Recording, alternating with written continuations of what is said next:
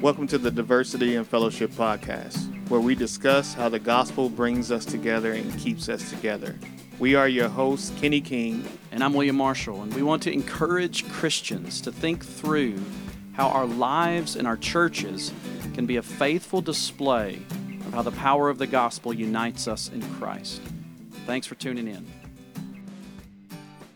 Hey everyone, welcome to the latest episode of Diversity in Fellowship. I'm here with Pastor Kenny King, and we are continuing our What About series. We've talked about a lot of different things. What about this? What about that? Today, in our What About series, we are talking about what about the prosperity that our country enjoys. Yes. And so people will use this argument to say America is so unbelievably blessed. I mean, we're wealthy. We're one of the, we're the greatest nation in the world. Freedoms. Yes, right? we have freedom. I mean, like we look at all of these prosperities and we say the conclusion is surely God is blessing us. Yes. Therefore, whatever sins of the past you want to bring up, racism, slavery, discrimination, injustice, whatever those might have been, they can't be that bad. Right. Because why would God bless our country so much? God won't bless you in your mess. That's what people say, right? That is right. That's right. Yes. So today we're talking about this kind of what about the prosperity of our country. So Pastor Kenny, are there any merits to such an argument? Well, it's hard to find merits, but just trying to be faithful, right. Try to lead with grace. Okay. Yes. So, at its very core, it does acknowledge that blessings do come from the Lord. Yes. So that's it. That's a good thing because sometimes people don't acknowledge that, right? That's right. Whether it's material blessing or whether it's any other blessing, sometimes people want to give credit to Something the universe else. or any number of different things. So right. at least this argument does give credit to the Lord for blessings of any kind. Right. Yes. Right. What else would you say, brother? I mean, you could say that we wouldn't say this, but I mean, other religions would say, they would see that as a sign of God's favor, God's pleasure. Right. And so there are lots of other kind of worldviews. Yes. That do include God, a God, not the God, but a God. And so, I mean, I think some of those other worldviews would say, yeah, that makes sense, yes. right? This seems rewarded for good. Mm-hmm. You are punished for bad. Yes, right. And so for them, the argument is valid. Yes. But for us, right, as Christians, as Christ followers, we're going to have problems with this argument. Yes. So, what arguments? I mean, what problems do you see? Well, while they acknowledge that blessings come from the Lord, it fails to acknowledge that curses also come from the Lord. Mm. I Sovereign see a lot, over it all, yeah. Right? Mm-hmm. I see a lot of times we tend to blame the curses on Satan. Yeah. Like Satan is the one in control over the curses. Not saying that Satan doesn't mess with stuff. He definitely does. But God is sovereign over Satan, sovereign over everything that Satan does. Mm-hmm. We also blame, in our country, we like to blame the other political party for the bad stuff that happens in our nation. So, but while you're acknowledging the blessings come from the Lord, you also have to acknowledge that the curses also come from the Lord. What else, brother? Right. Well, I mean, the kind of the big argument against any kind of prosperity type defense is that they normally wrongly define blessing. Yes. So, for many, they would say blessing means a new car, or blessing means a new home, or right? If I'm getting these things, and so we would say money, wealth, the accumulation of wealth or stuff. Power is seen as a blessing, right? But that's not the way the Bible defines blessing, right? And so I think anytime you're using kind of those metrics, yes, we're the wealthiest country in the world, therefore we must be blessed by God. We have the most powerful military that ever existed. Yes. So we must be blessed by God. So any of that kind of metric, that kind of line of thinking, is going to be erroneous, right? I mean, it's just a poor way of defining blessing. So what else would you add there? Yeah, at its core, this argument is the prosperity gospel. Yeah, that's right. Which is a heresy. Yes. And instead of being applied to an individual as we traditionally see it, where, okay, well, God must be pleased with you, right? Because you have these material blessings, or God must not be pleased with you because you have all these curses, right? Instead of on the individual level, we're putting it on the collective level, on the national level, right? To say that God must be pleased with the nation if we have all this prosperity, and that's a dangerous heresy, and it's a heresy that is just a cancer. Yep. To the church in the United States, in Africa, throughout the world. This gospel is a cancer. It focuses on works, and it takes the focus off of Jesus and Him alone, and puts it on material blessings here on earth, and not on the blessing of being with Him for all eternity in heaven. Right. And so that's at its core, that is the biggest problem for me. It's a heresy. Right. And we have to protect ourselves from that. Brother, what else would you say? Well, I think, building on that, because I think a lot of people would say, well, they would see the error in the prosperity gospel. Yes. Although a lot of people have more prosperity in their thinking than maybe they realize. Absolutely. I mean, this whole idea that God's going to bless me if I do right. Yes. Good things are going to happen to me if I'm good to others, kind of the karma. Like we know not to use the language of karma or whatever. Right. But there is this kind of thinking, and here's how it's evident. Here's how you know that's the kind of thinking. Because we're so upset when hard things happen. Yes. Right. We're obviously expecting good things to happen to us, and it's not just that we're upset that bad things are happening, but it's the whole question of how could this happen to me? Right. I'm doing good things. I go to church. I read my Bible. I pray. All these. So I think. Although we might kind of say, hey, look, I would never believe in the prosperity gospel. We still have to recognize that there are ways in which the prosperity gospel finds its way into our thinking, and so I think for more conservative people, more biblically conservative people, right? They're gonna look at kind of, okay, America's status. We are a great country. Yes. And then they're going to kind of pull in some, what we would call, patriotism. Like, we should love our country. We should support our country. We should be behind our country.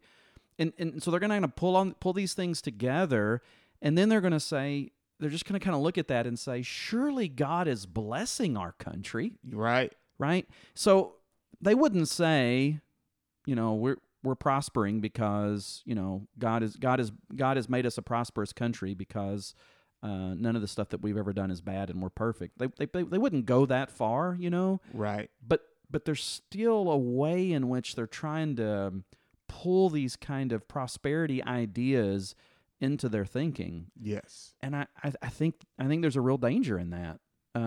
Maybe even more so than just the direct. Both versions of that are very dangerous. Right. The prosperity gospel is extremely dangerous, and but this is dangerous as well. I mean, the idea that, there's just no way that we would be such a successful, such a good country, and God not bless us, and God not take care of us. Right. And there's even a part of this, another kind of sliver of theology that kind of comes in here is the whole idea of America is good to Israel. Yes. And so therefore God blesses us. Yes. Because the promise that God made to Abraham, right? All the way back, right? Right. And so, that is a particular form of theology, a particular form of kind of approaching the Old and the New Testament, understanding the Old and the New Testament. But it's still, there's that seed of prosperity in it. Yes. Right? It's, if we do good to this people, God's people, Israel, then God will reward us as a country. And there's even a radical form of that, to where America becomes Israel for some people in the Bible. Yes. Right? We are now God's chosen people instead of Israel being God's chosen people. I remember, going into Revelation, we're preaching through Revelation, and people are looking for America. Oh yeah, right. In a Revelation, in there somewhere. Yeah. He's got to be in there somewhere because we're so great, right? Right. Yeah. Like, it has to be, and there's like, nope, you're not. We can't be Babylon. Right. That can't be us. It can't be Babylon. Like if anything, that might be what we are. But I'm not sure. Yeah. Right. But we want to see America in the picture of either coming to the aid of Israel or we're actually God's chosen people. So yeah. What else would you add as far as what other problems would you see maybe with this argument? So it focuses on the blessing, but it doesn't, it can overlook evidence of God's actual judgment on the United States, because God's judgment doesn't always come as clear. Like he doesn't always send a prophet and say, I'm going to judge you for this sin. Mm-hmm. Sometimes his judgment comes in a way that's not always evident. And so when you look at something like the Civil War, that could be a judgment of God for the sin of slavery. Right. So, okay, you won't get rid of your own? Well, okay, here's a war to judge you for not coming to your senses and getting rid of this scourge on the nation, right? Yeah, right. You look at the civil rights movement and the protests and the destruction that came from that. That could very well be a judgment from God. And so if you're going to look at the wealth and say these are from God, look at the tragedies in our past and say this could possibly be judgment from God for our sins, more directly related to the different things. Like Civil War is directly related to slavery. Right. The protests that led to destruction are directly related to the civil rights movement. Look at those things and say, maybe this was God's judgment for those different sins. Yeah, right.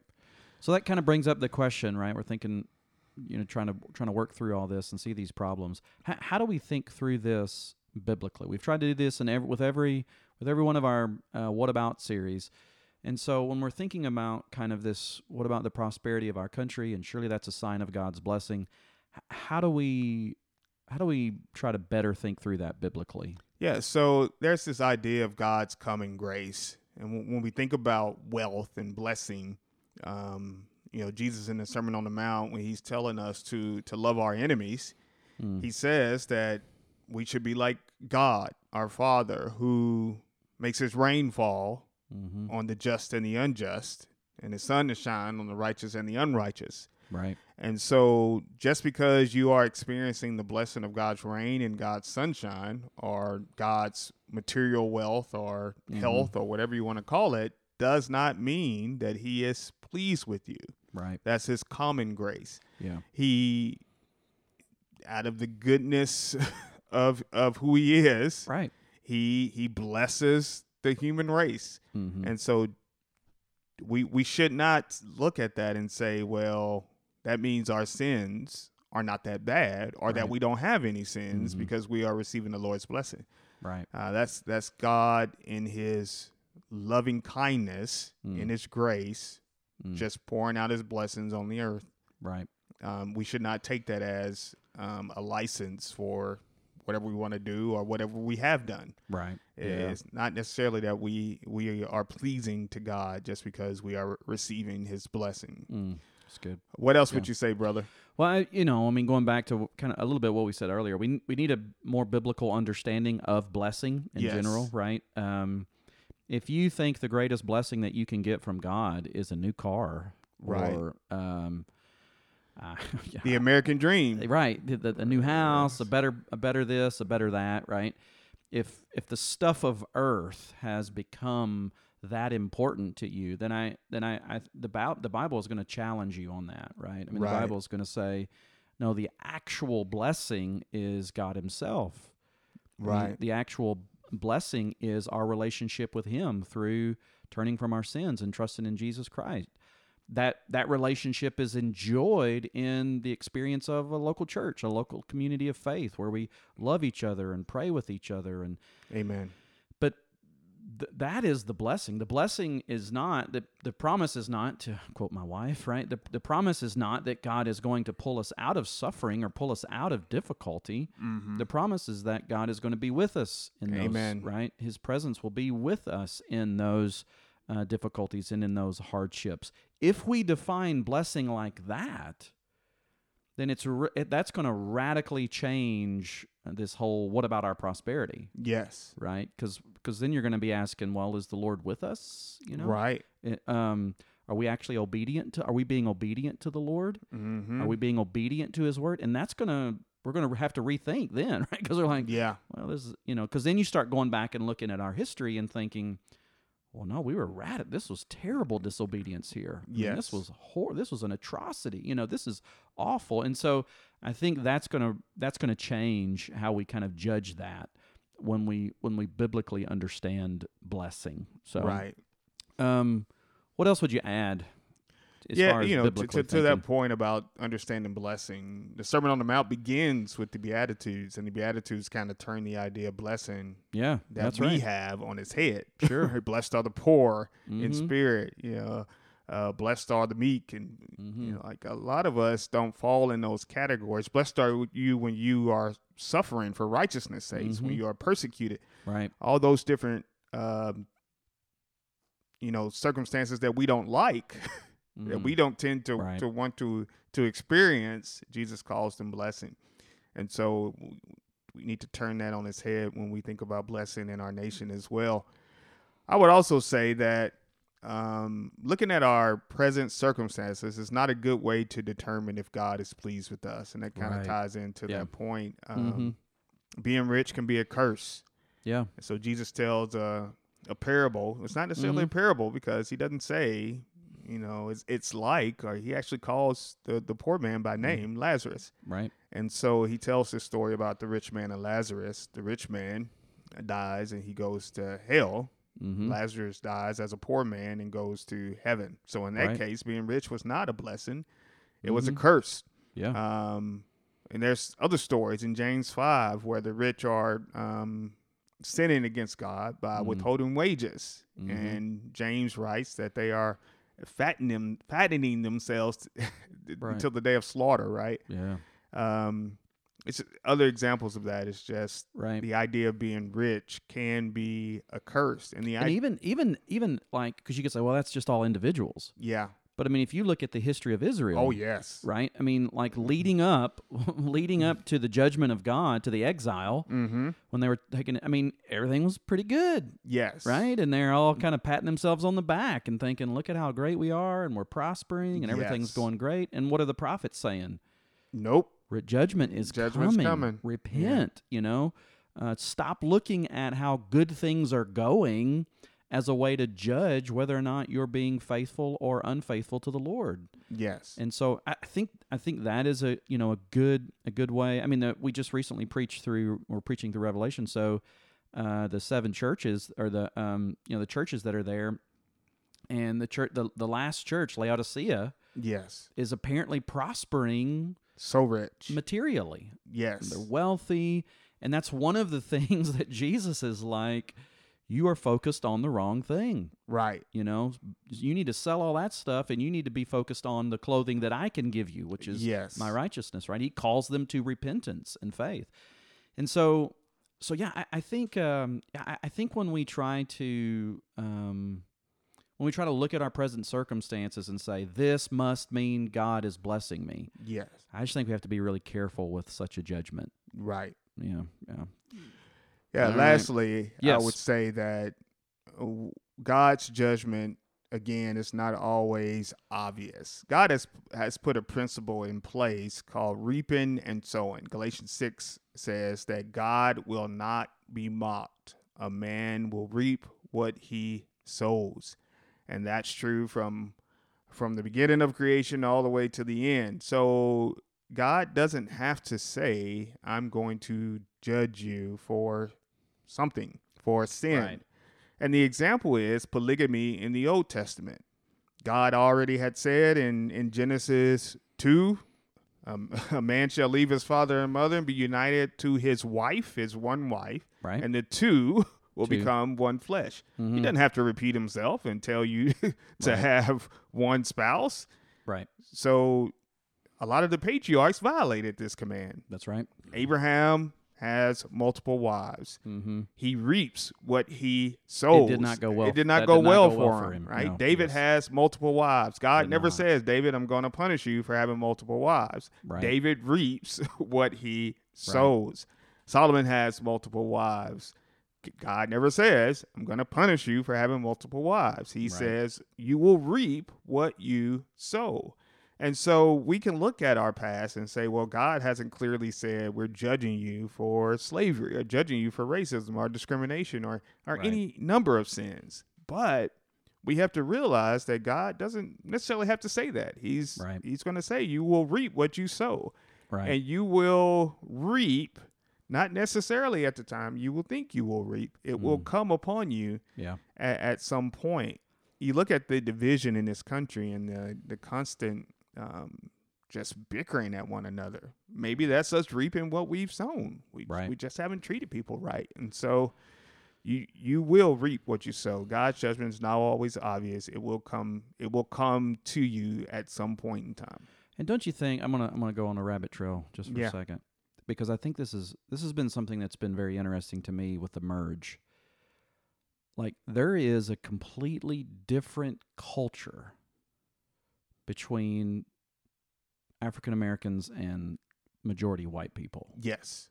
Right? I mean, like, different style of food, different clothing, different speech. Yes. I mean, like, all these differences, right?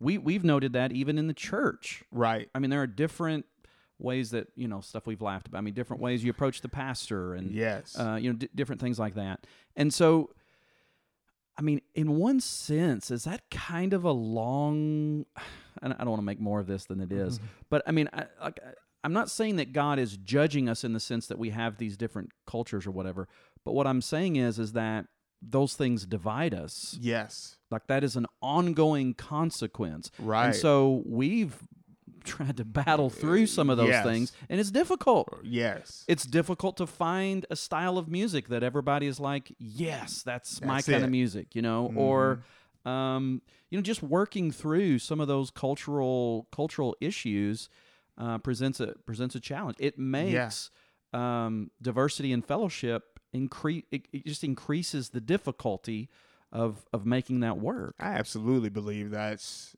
the history of our nation is we have reaped division in the church. Yeah. Absolutely. Yeah. And it makes diversity and fellowship difficult. It makes it really hard. And so we can fight through that through Christ, but what that takes? It takes acknowledging the seriousness of your sin, repenting of that sin, and turning to Jesus for healing. It does not it does not require us to say we're all right with God. He's blessing us. We're going to be okay. Like that's not what it calls. It calls us for humility, repentance, and crying out to God. Yeah. Yeah. And I think there's even some in the majority culture who are like, well, it's just okay. We'll have our white churches and they'll have some black churches. We hear that now a lot. Right? And even in the minority culture, there's that, right? I mean, there's like, hey, we'll just have our own. And it's like, maybe one of the consequences is we're okay with, as Christians, we've become okay with the division. The judgment is we're missing out on the blessing. That's the judgment. That's and we don't see that because we think we're okay in our. And we never experience it. Right. We never experience the blessing. Man. Yeah, that's good. Right. Well, hopefully that's been helpful to you today. We want to, as always, close with a crazy question. So the crazy question for today, Pastor Kenny, is... Yes. We're talking about... We talked a lot about material blessing, so we're just going to roll with that today on our crazy question. So, Pastor Kenny, if you won the lottery... I mean, I don't know how much money is in the lot. I don't even know. Powerball is always really up there. It's like 7-8 million or something. Like hundreds of millions. Oh, hundreds of millions. Yeah, it's wow. always hundreds of millions. Okay. So Pastor Kenny, I would have you to win play the lottery. first. You get you win $100 million. Yes. What's the first thing you're going to purchase? You know what? I'm going to upgrade my technology. Yes. You're going to get some Apple products. With nothing. Apple product. With He's going to get an iPhone. Apple. Nothing that's Apple. Yes. I'm going to get the best Android phone. And it'll still be worse than the iPhone. Yes, I'm going to do everything that is not Apple. Come on. I'm going to. If you make $100 million, you could buy one of each. I'm not doing. And then you could actually test it to see which one is better. I'm you will not finally doing come to the conclusion Apple products are far superior. Not doing that. Oh my goodness! I'm gonna get a get fancy all the Android. best non-Apple technology. Fancy Android. Just to try to compete. Yes. Oh goodness. Okay. Yes. All right. What about you, brother? First thing you would do? The thing that I always think about when stuff like that, Yes. like if I won this, or